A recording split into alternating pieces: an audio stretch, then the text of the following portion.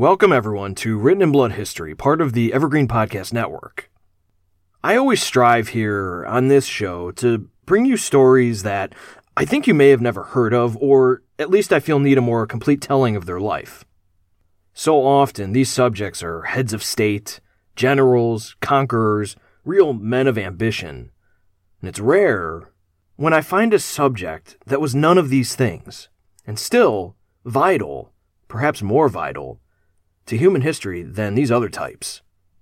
One of the difficulties in doing a biographical podcast on someone who was no more than a mere peasant is in the dearth of credible information. Thankfully, our subject today was not only discovered around 1960, but an entire volume of his correspondence has been published. And since then, his life story has been made into what I am told is a beautiful film, which I have yet to see. One final thing that I'd like to touch on before we get going here is that my absolute favorite people in history are always those outliers who can see the coming disaster when no one else can. We take these people for granted whenever we look back at world-changing events. And with 2020 hindsight, the outcomes are obvious, right? But in these moments when so many people are wrong or blind, there's always a few people who see things for what they really are. These people, as I said, are my favorite people in history, and I think they may be the most important people in history. Sometimes, these most important people are but simple peasants, just like our subject today, and his name is Franz Jagerstatter, in Final Perseverance.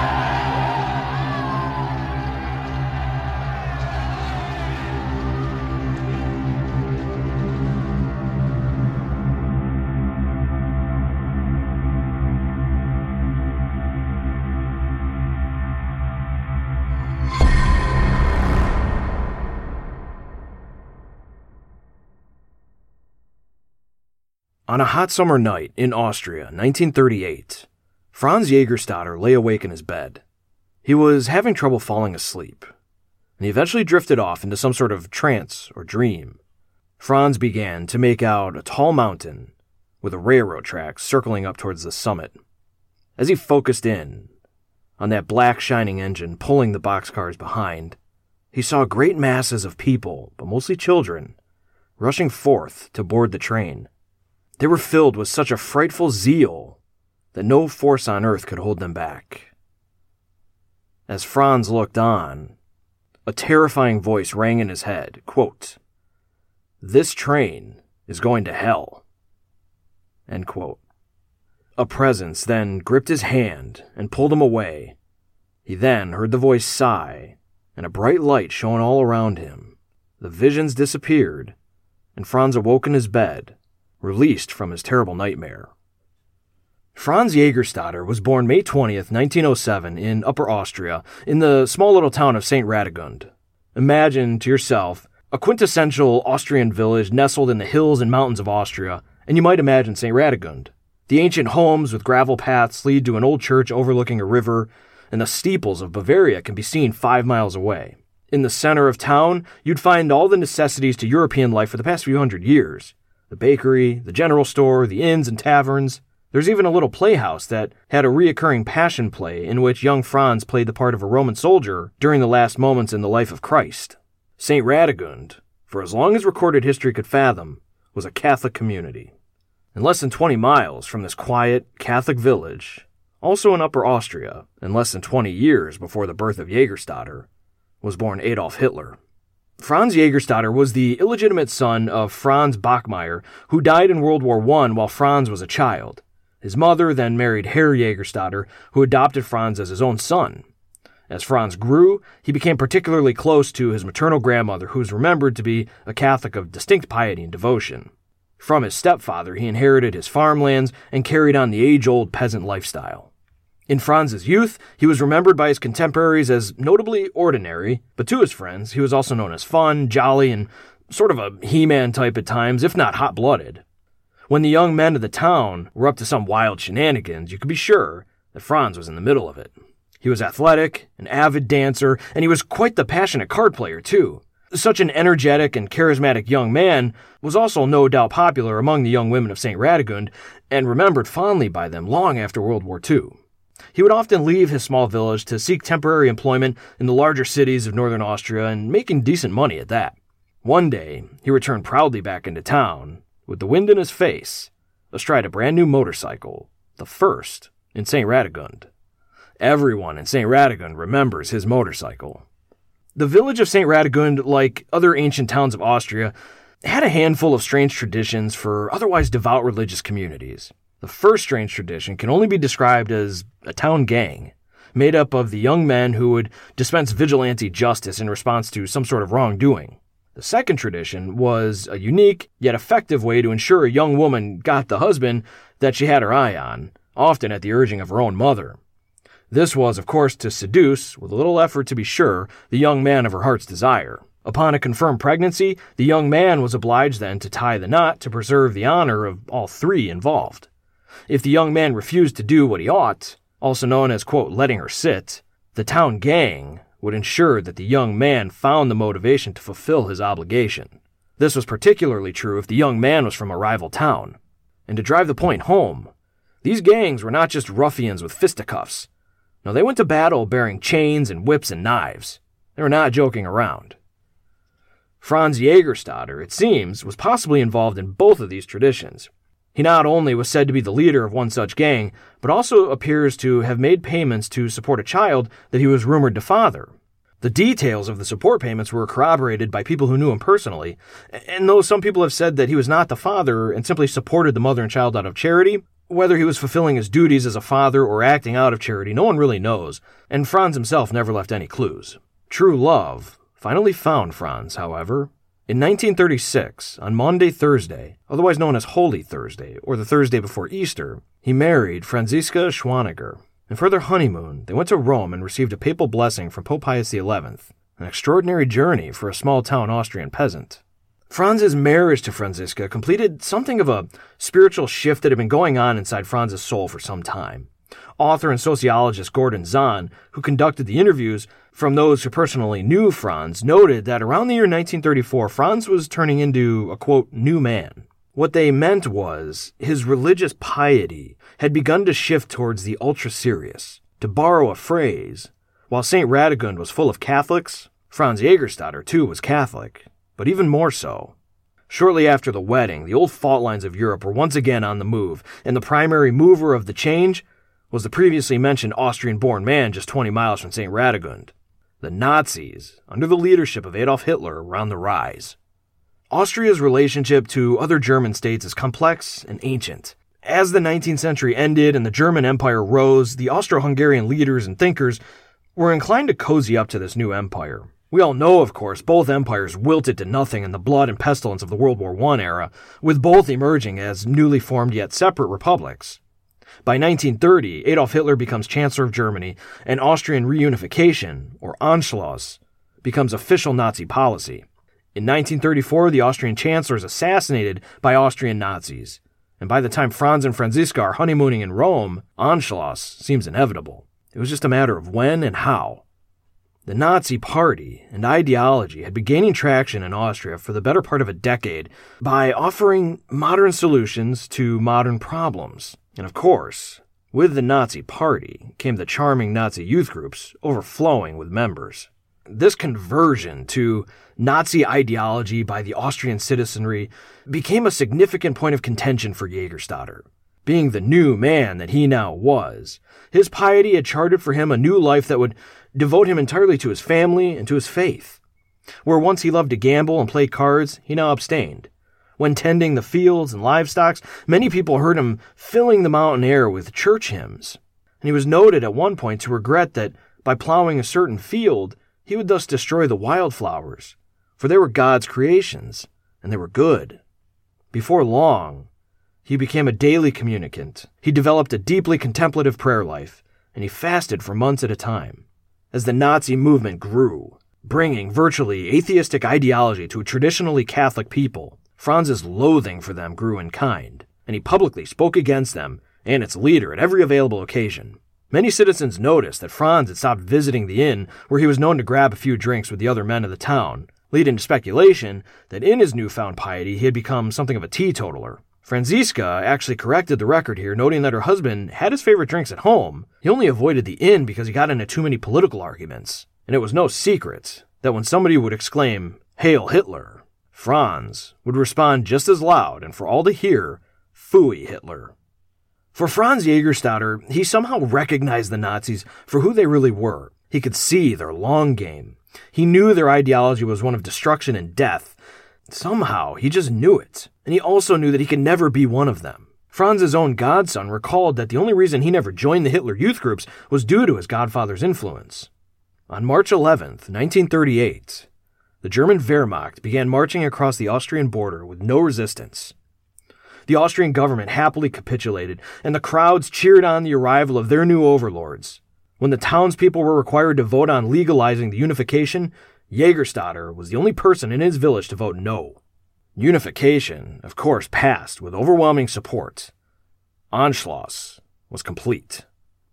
In his recollection of these monumentous events for his country, Jagerstatter said, quote, "I believe that what took place in the spring of 1938 was not much different than that Monday-Thursday 1900 years ago when the Jewish crowd was given a free choice between the innocent Savior and the criminal Barabbas."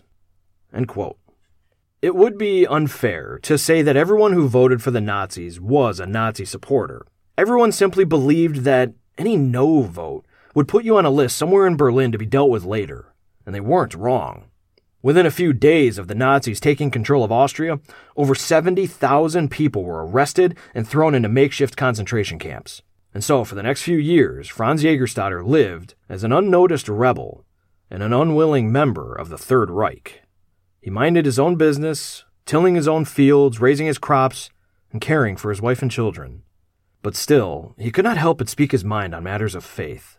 He reminded his pastor that he should include more sermons about the pains of purgatory so that the parishioners strove for perfection instead of just living a good enough life.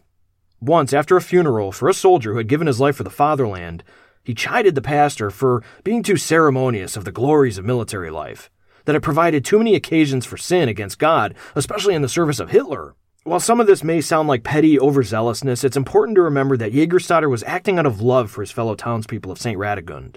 All the parishioners remember Jagerstatter as the devoted church sexton who always turned down payment in return for his efforts of coordinating the funerals and burials of their faithful departed. Further, for his time as church sexton, he solemnly grieved at the side of the families.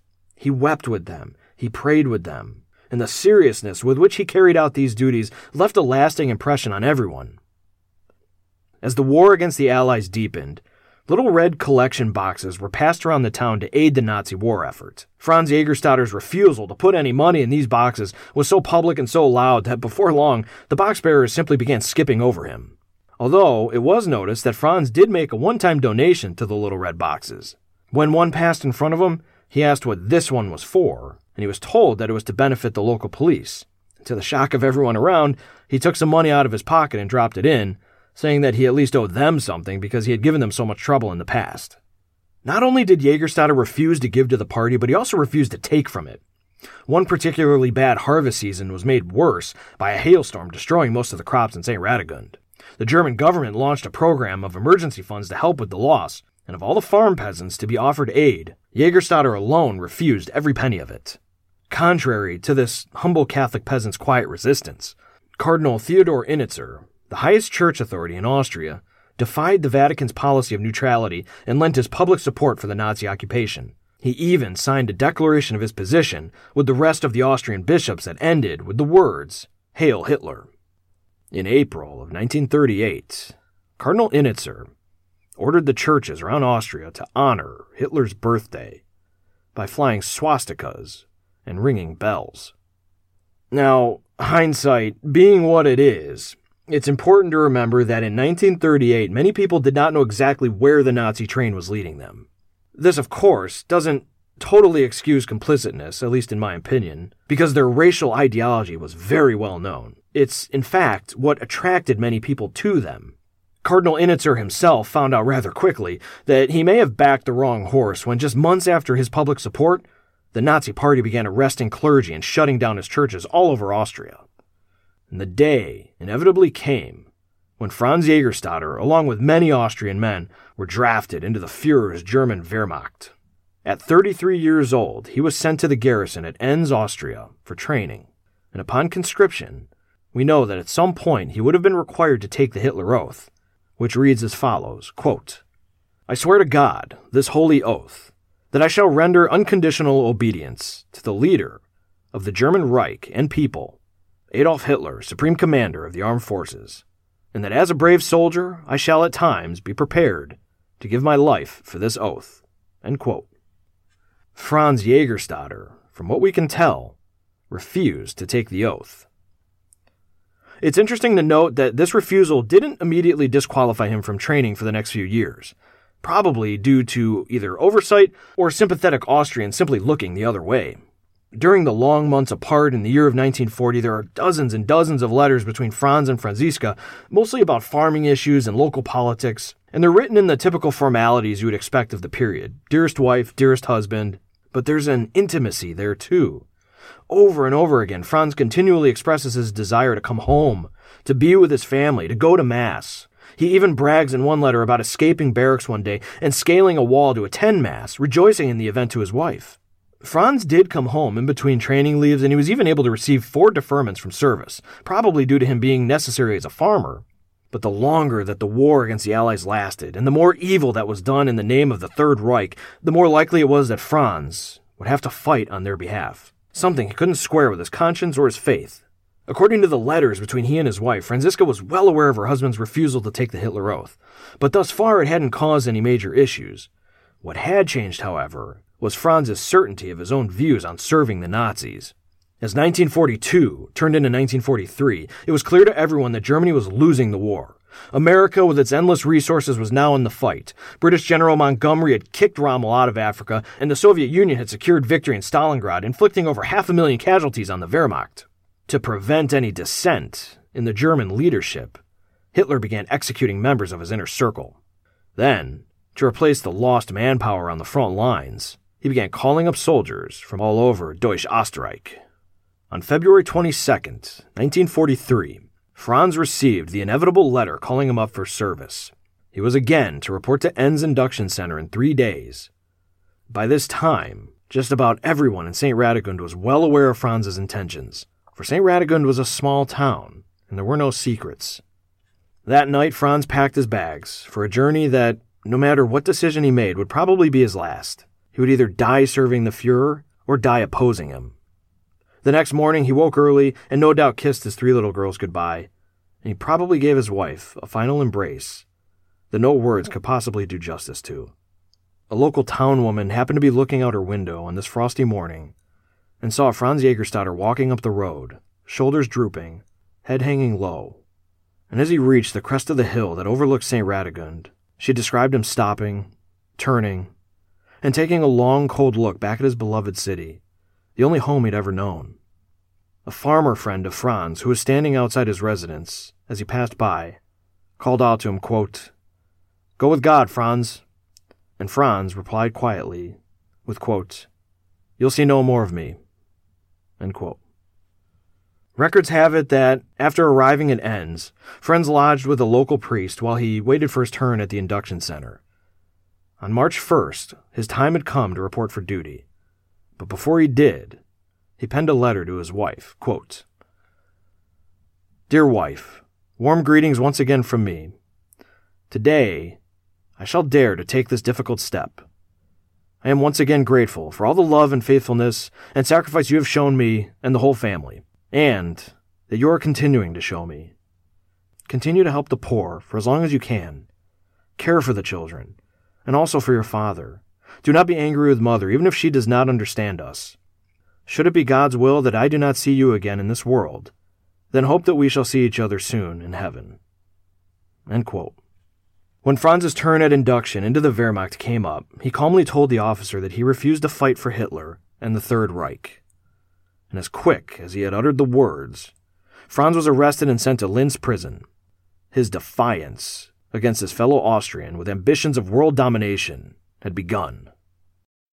Jagerstatter's decision, as I said, had been well known for some time, and most people just couldn't wrap their minds around his thinking.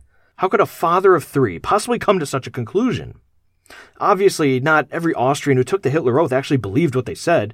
They just thought it'd be better to be yes-men and hope to survive the war so they could return to their families. What good would one act of defiance do in the grand scheme of a world war anyway? Certainly not enough to leave their families destitute without a father and a husband. Every priest that Jagerstatter consulted with during the war and leading up to his call to duty, including his own pastor, reminded him of his moral obligations to his family. Jagerstatter even paid a visit to the local bishop himself for clarification, and Bishop Fleischer of Linz recalls, quote, "I knew Jagerstatter personally, since he spent more than an hour with me before his scheduled induction. To no avail, I spelled out for him the moral principles defining the degree of responsibility borne by citizens and private individuals for the act of civil authority. I reminded him of his far greater responsibility for his own state and life, in particular for his family." End quote. Amazingly, the one person who never really tried to talk him out of his decision was the one who knew him best. Quote, "Much beloved husband, I received your letter yesterday. We do God's will, even when it brings us sadness. We do God's will even when we do not understand it. I had still a small hope that you would change your decision during your trip because you have compassion for me. I shall pray to the loving Mother of God that she will bring you back to us, if it is God's will. Your 3 girls are always asking about you. May God protect you. See you again soon. I shall constantly pray for you." End quote. The most concise argument Jagerstatter made for his position was in a letter he wrote to his pastor just before he was arrested. Quote, "Reverend Father, I must tell you that you will probably be losing another of your parishioners soon. Today, I received the induction notice and am ordered to report. However, no one can dispense me from what I view as the danger to the health of my soul that this gang, the Nazis, presents. I cannot change my decision. Christ did not praise Peter for denying him merely out of fear of men. How often would I probably have to repeat that denial, serving with this outfit? Everyone tells me, of course, that I should not do what I am doing because of the danger of death, but it seems to me that the others who do fight are not completely free of this same danger of death. If so many terrible things are permitted by this terrible gang, I believe it is better to sacrifice one's life right away than to place oneself in the grave danger of committing a sin and then dying. I beg you to remember me at Mass as long as you are permitted to offer Mass. And from the bottom of my heart, I ask you to pray for me too, and forgive me any trouble that I have ever caused you. May God not abandon me in my last hour. God and the Blessed Virgin will surely not abandon my family when I can no longer protect them myself. Things will be very hard for my dear ones. This leave-taking will be most difficult. Your deeply indebted sexton greets you from his heart. May God protect you and all other priests." End quote.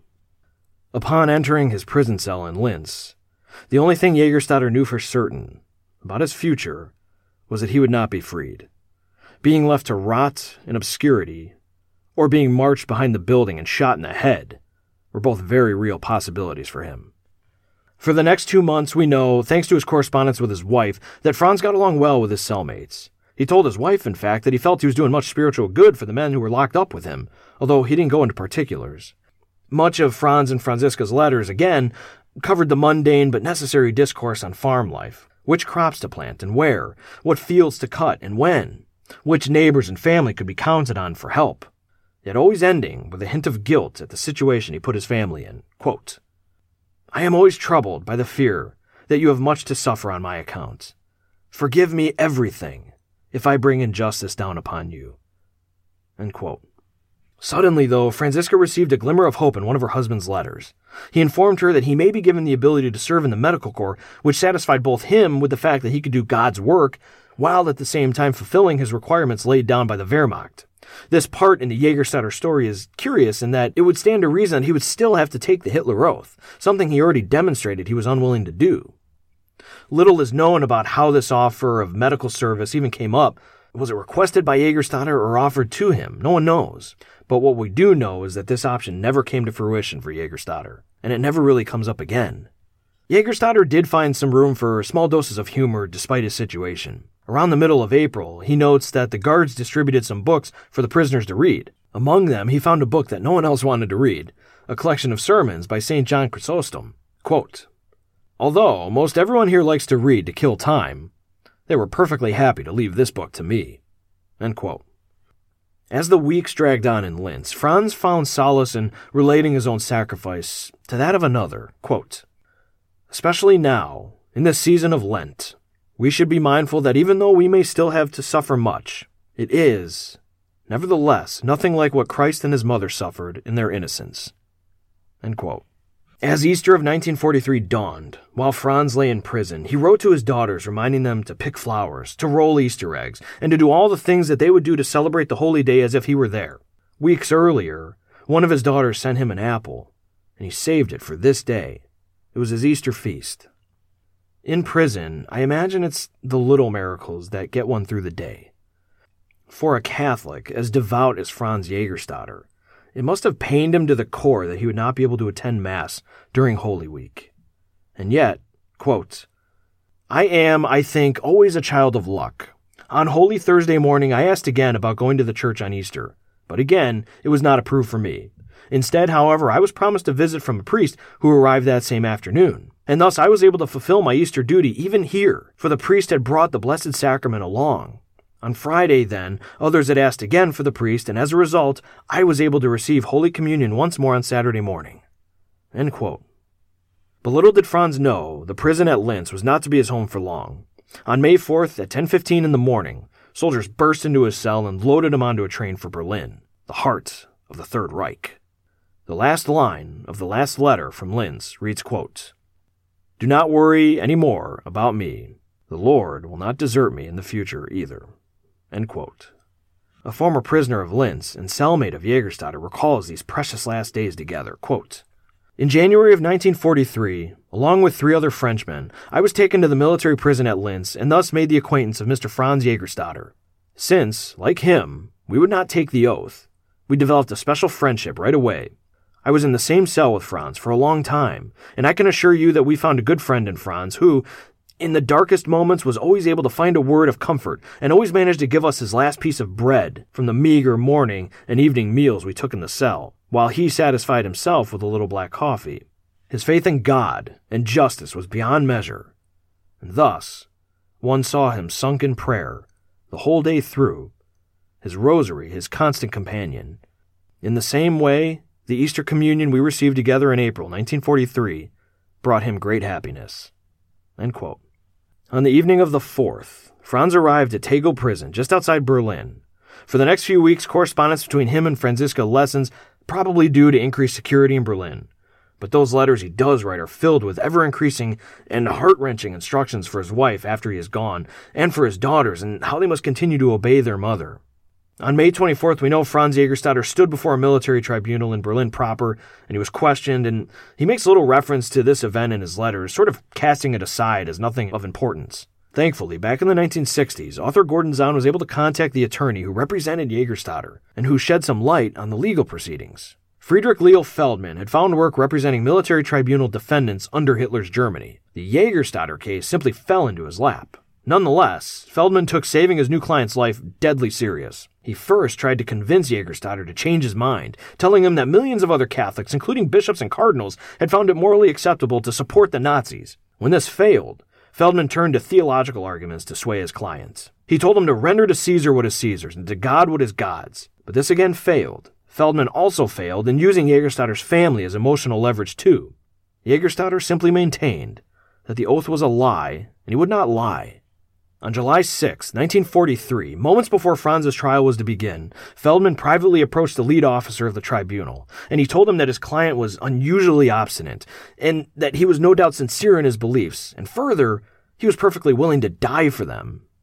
He then asked that the officer speak directly with Jagerstatter alone, that perhaps they might sway his client before the trial even begins. To Feldman's shock, they agreed.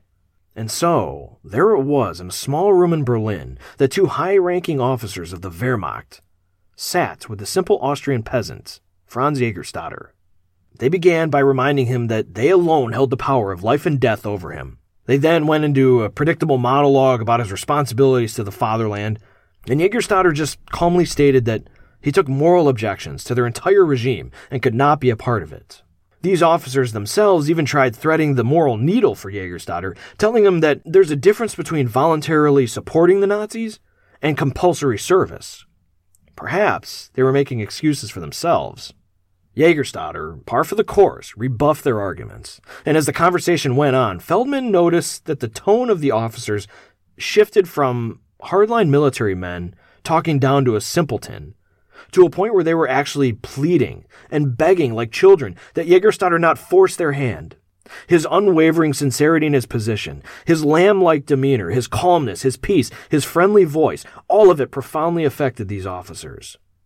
They did not want to be responsible for the unjust execution of such an individual. Finally, the officers made an astounding offer to Jagerstatter, that if he simply withdrew his refusal to serve the Nazis, they would guarantee that he would never have to take up arms for them. But Jagerstatter again refused, saying that this would simply be another lie. When all their attempts failed, Jagerstatter's trial commenced. It was brief, formal, and impersonal.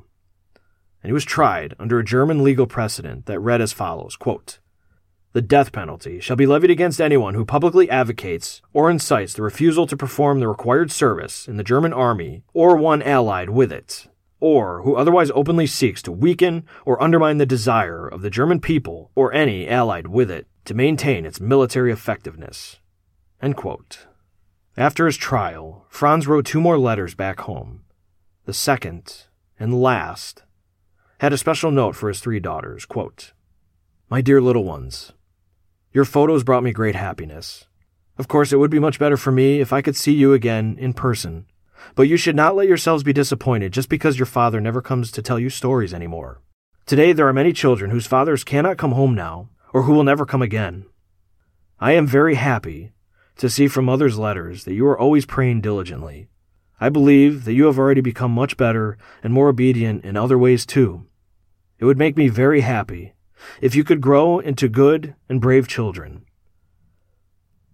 On Corpus Christi Sunday, I thought of you especially. I would have loved to have seen you wearing your little crowns of flowers. Your devoted father greets you from far away. Stay healthy, all of you, and pray well until we meet again." End quote. But Jagerstatter's attorney was not done with his client's case just yet. He immediately wrote to Franz's pastor back in St. Radegund, Father Firthauer, and informed him of the execution sentence. He told him that legally the sentence is not binding, and if his client abandons what he calls, quote, his totally senseless position, he could still save his life. The attorney then pleaded that both priest and wife leave immediately for Berlin to convince Jagerstatter to give in, and they both boarded a train immediately. Father Firthauer and Franziska were brought to a waiting room in the prison that overlooked the courtyard. After about 30 minutes, a personnel truck pulled up and stopped. The back door was opened, and a group of soldiers leapt out and formed a circle. Jagerstatter, who was bound in chains, was shoved out of the truck so violently that he fell to the ground. At seeing her husband, Franziska screamed his name through the glass. Franz heard his wife, but he didn't know where it had come from, and so he jumped to his feet and began frantically looking around for her, but to no avail. Moments later, Franziska and Father Firthauer were brought to a cell, and Franz Jagerstatter, escorted by an armed guard, was then brought in. His wife had fresh food for her beloved husband, but the guard wouldn't permit him to take it, and after a mere 20 minutes of pleading from his priest, the meeting was over. Franziska knew that Franz had made this decision a long time ago, and for her part, she could not convince him to change his mind. Mostly, she just made the journey because she wanted to see her husband one last time. At the end of the meeting, Franz gave his wife some chocolates to give to his daughters, and Father Firthauer solemnly gave Franz his priestly blessing, and at last assured him that he was not committing a sin by following his conscience. Another priest, Dean Kreuzberg, chaplain of Tegel Prison, had been watching Jagerstatter's journey closely. He congratulated him on the strength of his moral commitment, comparing him to a priest who had been executed the year before, who had also refused to pledge allegiance to Hitler. Kreuzberg, who was documenting both cases, suggested to Jagerstatter that he write down a few lines, officially stating his position for posterity. Quote, "These few words are being set down here as they come from my mind and my heart. And if I must write them with my hands in chains, I find that much better than if my will were in chains."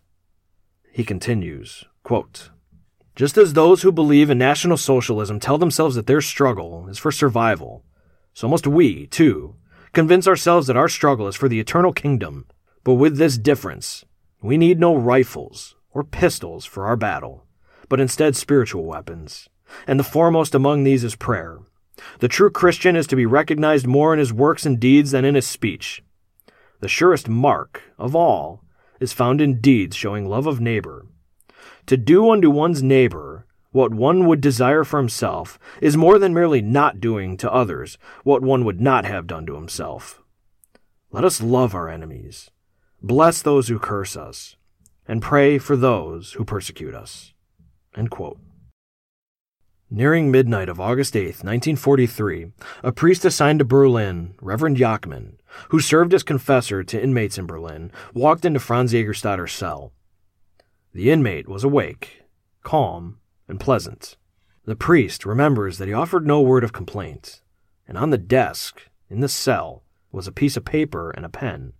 All Jagerstatter had to do was sign that document and his life would be saved. The priest mentioned the document laying before Franz, who replied with a calm smile, saying, quote, "I cannot, and may not, take an oath in favor of a government that is fighting an unjust war." End quote. The priest then offered Jagerstatter some devotional material to read, but Jagerstatter also turned that offer down, telling the priest that at this moment his soul was in union with God, and he did not want to distract from that. Reverend Jachmann recalled, at this moment, Jagerstatter's countenance was one of such profound joy that he would never forget it as long as he lived. The next day, Reverend Jachmann watched this same prisoner climb the scaffold with that same composure until the guillotine cleanly removed his head. That very evening, Reverend Jachmann lodged with a group of nuns operating the Catholic Charities Hospital in Berlin. The Mother Superior, along with other nuns, had been reassigned there from an Austrian convent. When Reverend Jachmann saw the sisters, he solemnly told them of the fate of Franz Jagerstatter, saying, quote, "I can only congratulate you on this countryman of yours who lived as a saint and who has now died a hero. I say with certainty that this simple man is the only saint that I have ever met in my lifetime." End quote.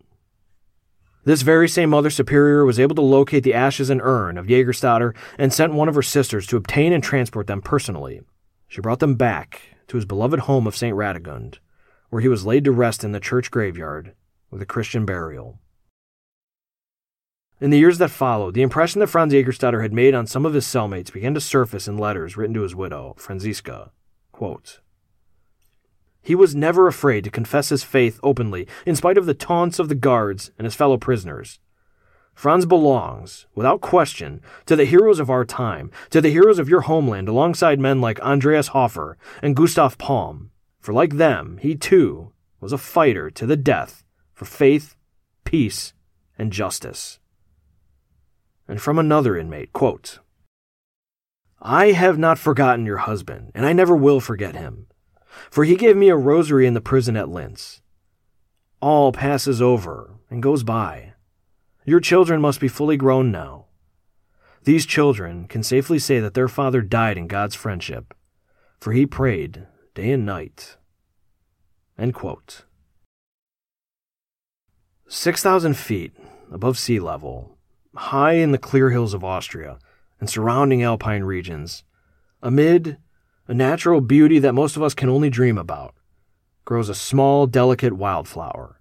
Its furry white petals rise from the jagged limestone cliffs in star-like florets, and despite its delicate nature, it stands in defiance of the unrelenting oppression of high-altitude radiation, wind, and cold. An Austrian emperor picked one of these flowers for his wife. An Austrian empress adorned her hair with them for her portrait. Austrian soldiers wore the flowers on their collars. Legends tell of young Austrian men climbing, risking their lives to pick just one of these flowers for the woman they love. This small flower, the Edelweiss, in its clean and bright petals evokes for all Alpine peoples a spirit of courage, love, and homeland. Before leaving Linz prison, a cellmate of Franz Jagerstatter, who was facing a death sentence, told Franz that his girlfriend was very fond of the flower. Franz then wrote to his wife asking her to enclose an Edelweiss in her next letter so that this young man may give his girlfriend one last gift, a token of his love. This story began with a dream by Jagerstatter in which his countrymen were boarding a train to hell, even those of his beloved hometown of St. Radegund. And it's here, in St. Radegund, where author Gordon Zahn ends the story. Quote, St. Radegund is a village too small to have its own post office, almost too remote to be reached by normally scheduled means of transportation. Yet the tiny graveyard, surrounding its centuries-old church, are buried the ashes of a simple peasant who, in his heroic act of true rebellion, defied the tyrant who had brought all of Europe to its knees. Someday, it may even be a place of pilgrimage.